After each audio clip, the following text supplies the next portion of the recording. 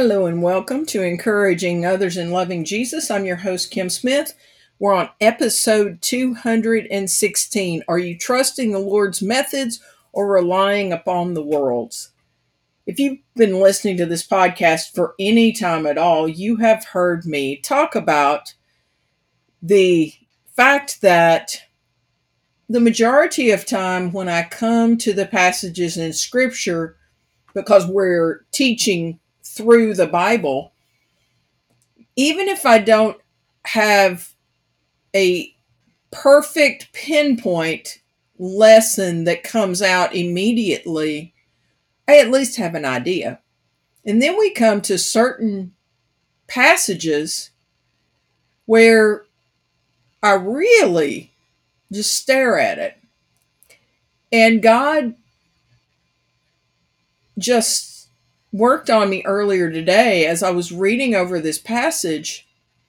And God reminded me that all Scripture is from Him. And there's not anything that is in Scripture that is not important. He had a reason for it. And so as we go through this passage today, I'm just so grateful because when I went back to it, God gave me a word. Like he showed me something from it that I think will help you and help me. Before I jump into talking a little bit further, reading the Scripture and talking about the application, I'm so excited. So earlier today, I finally created a logo for the Encouraging Others in Loving Jesus podcast.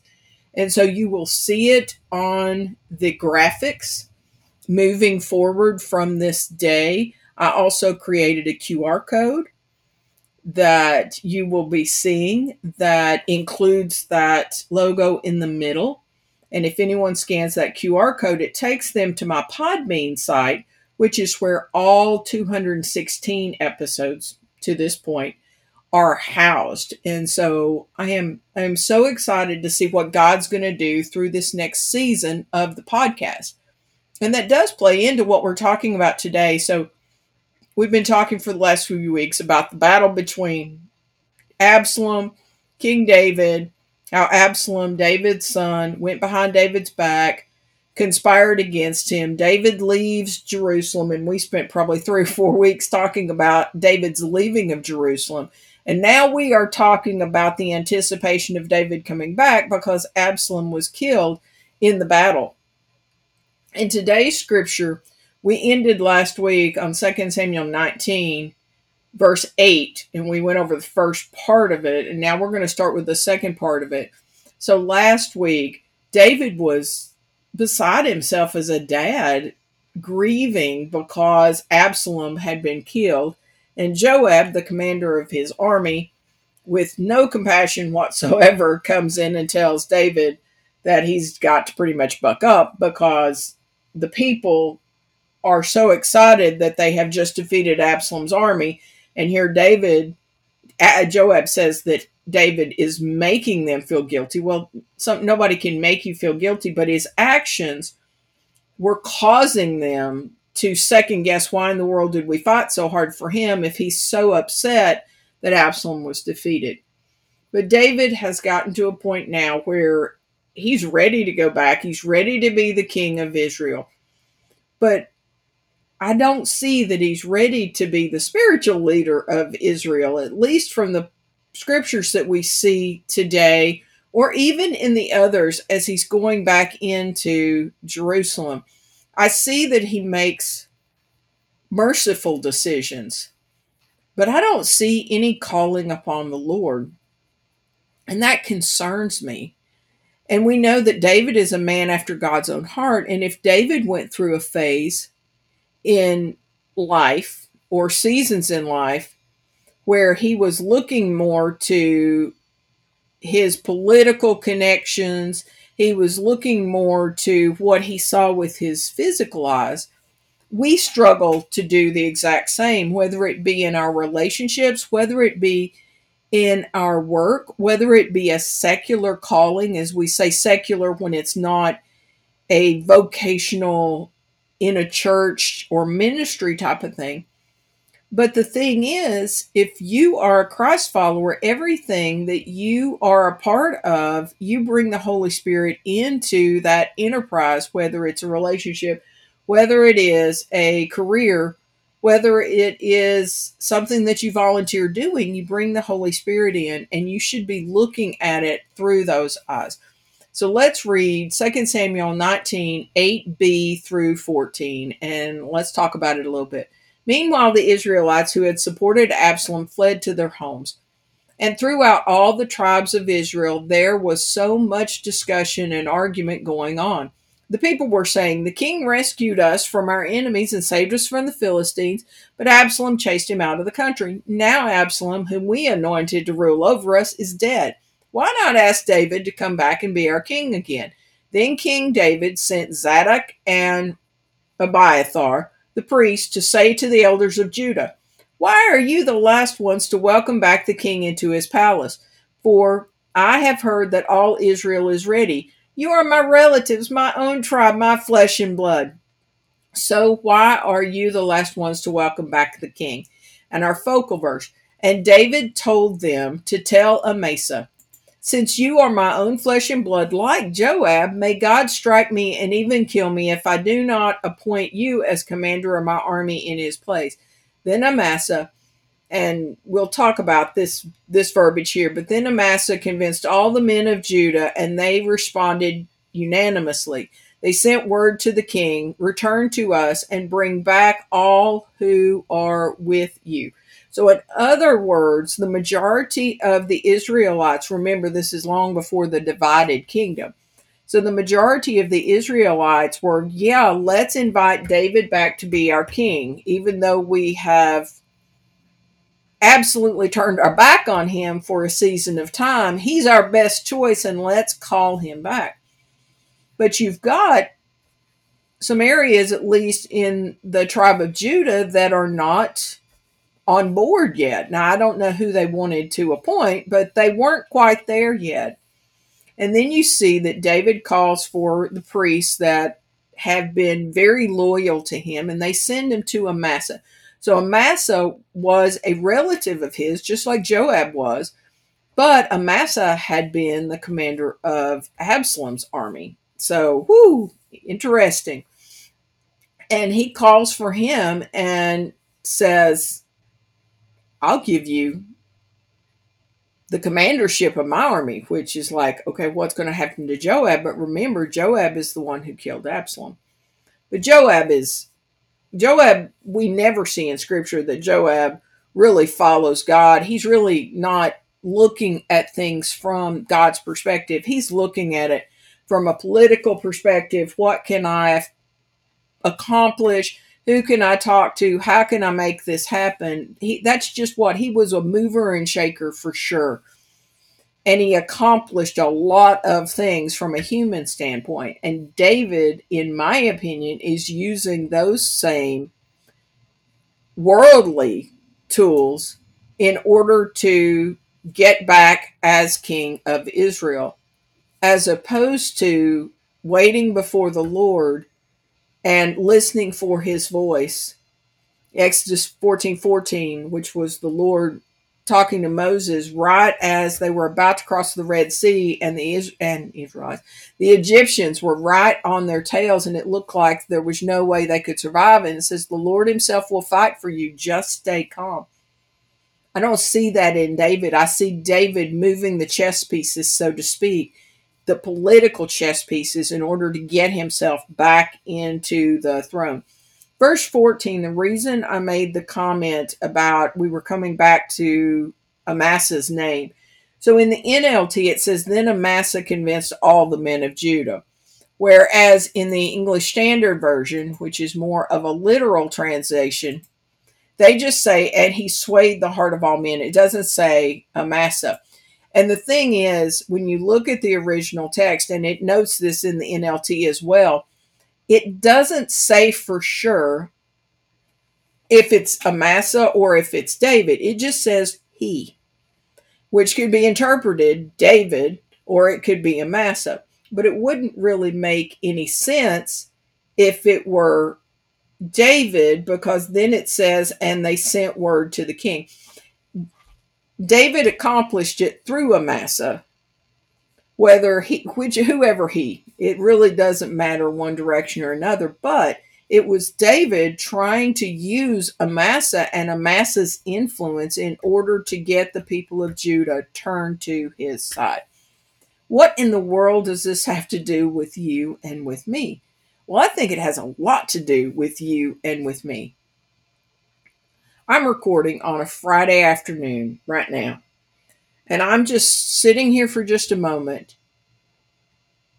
and thinking about how much have I asked the Lord to be a part of my day?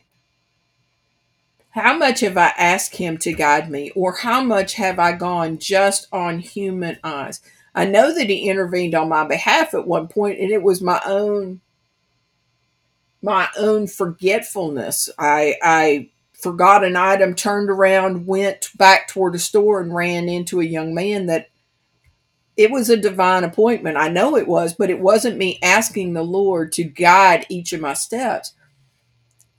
Two of my favorite verses, which are probably two of yours, are Proverbs 3, 5, and 6. Trust in the Lord with all your heart. Do not depend on your own understanding. Seek His will in all you do, and He will show you which path to take.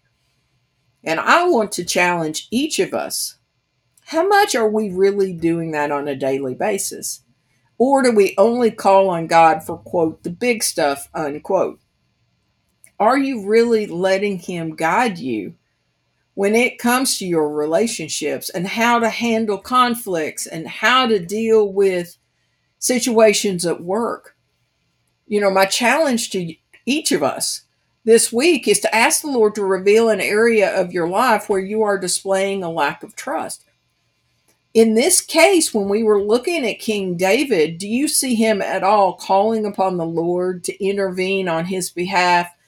Like, Lord, are you going to put me back as the king of Israel? If so, when can I expect this to happen? How do I orient my life and the people that are under me? Like, no, he's looking at it from more of a Joab perspective, that political perspective, and he's moving the chess pieces just like any other human being would be doing.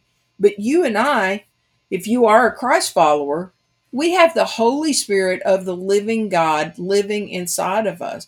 Why in the world would we not be actively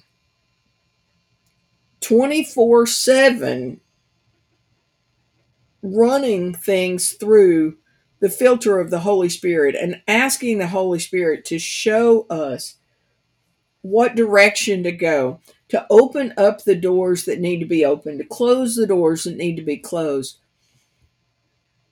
But we as human beings, and it happens, the thing is, I see it all the time, where even those who are called to full-time Christian ministry, which truly all of us Christ followers are called to full-time Christian ministry, but full-time Christian vocational ministry, such as in a church or such as in some sort of ministerial setting, that we are so focused on how can we use the world's methods to accomplish the purposes of said ministry or the church. Like what? Like, but I'm not going to smack around somebody. I'm seeing it in my own life. Like, how much am I asking the Lord to grow this podcast so that it impacts more people worldwide for the gospel? I'm not doing a real good job of that. And I am stopping at this very moment and I am apologizing to the Lord for not being more focused on asking Him to bring the audience to accomplish in and through what he's showing me, what he wants to accomplish through this ministry that he has gifted me with, really, that I am a steward of for the time that I am here. Does any of this ring with you? Like, what are the areas of your life where you have been managing them as if you were managing a secular corporation and God was not involved at all? You make decisions based upon what others do, what other companies do, what seems to work for them. And you do not trust in the Lord with all your heart and lean not on your own understanding. In all your ways acknowledge him, and he will show you which path to take, or make your path straight, whichever translation. That's my challenge, not only to you, but to me. Like, I am really like turning the mirror around today, and I'm stepping on my own toes and asking God to show each of us any area of our life where we are managing it as if we do not have the Holy Spirit to guide us. You know, I think about times in my life where I made decisions at work. And there's some decisions at work that I don't need anybody else's insight, because it's something that I truly do know what I'm doing. But there are other times where I so need to look for oversight and insight, because I have people around me who have been, a part of the industry for so much longer. And like, it would just be prideful of me to think that I have all the answers, because I do not.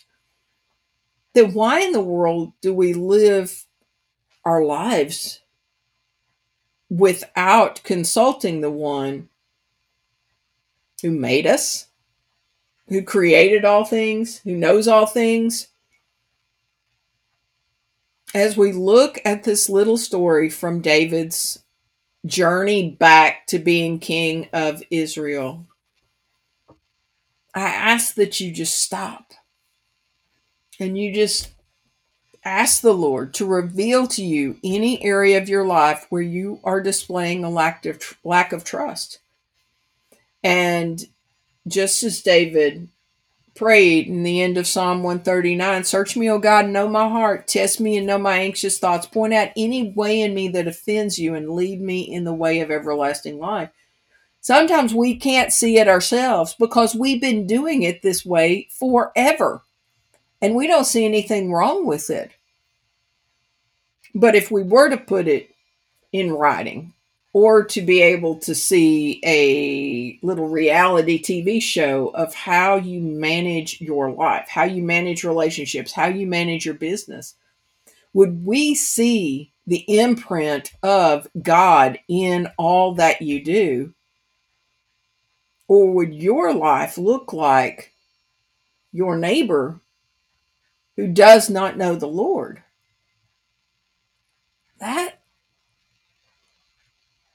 That's a challenging question. And that's what I'm going to leave you with this week. Thank you so much for tuning in. Please take the opportunity to share this podcast with others. Now you can share the QR code, and that works out really well. It's going to be in the show notes. And if you just tuned into this and you have no idea what in the world is this country girl talking about, because you do not have a personal relationship with Jesus Christ, but you would like more information, you can either go to the link in the show notes that says, I want to begin a personal relationship with Jesus Christ. You can email me at encouragingothersandlovingjesus@gmail.com. You can reach out via Facebook, in the Facebook group by the same name. We've got Twitter. There's Instagram. It's all in the show notes, as well as the YouTube channel that contains my study on the book of Joshua, and I will be expanding that. Probably be a few months before I get too far with that, but it is coming down the pike. And so just thank you so much for tuning in. I thank you ahead of time for sharing this with others. It is free for you to share, and I'm thankful that that is the case. You can go on any of the platforms and rate this podcast. I'm not going to tell you, I know you'll hear some other podcasters say, well, give us 5 stars. That's on you. Like, I would love for you to rate the podcast and just give me feedback, but I'm not going to tell you what to put. That's your decision. But if you would go out there and rate it, it kind of helps the people and the different ways that the podcast information gets out there. And so if you've got a prayer request, zip it to me, encouraging others and loving Jesus at gmail.com. Send it my way. And, as we continue, as David is heading back into Jerusalem, we're going to see David as a merciful king who went out in such sad, mournful manner. But as he's coming back into the city, he's going to encounter people who did not do him right, so to speak. And the mercy that he shows is going to challenge each of us. So just remember, it's always a trust and obey kind of day.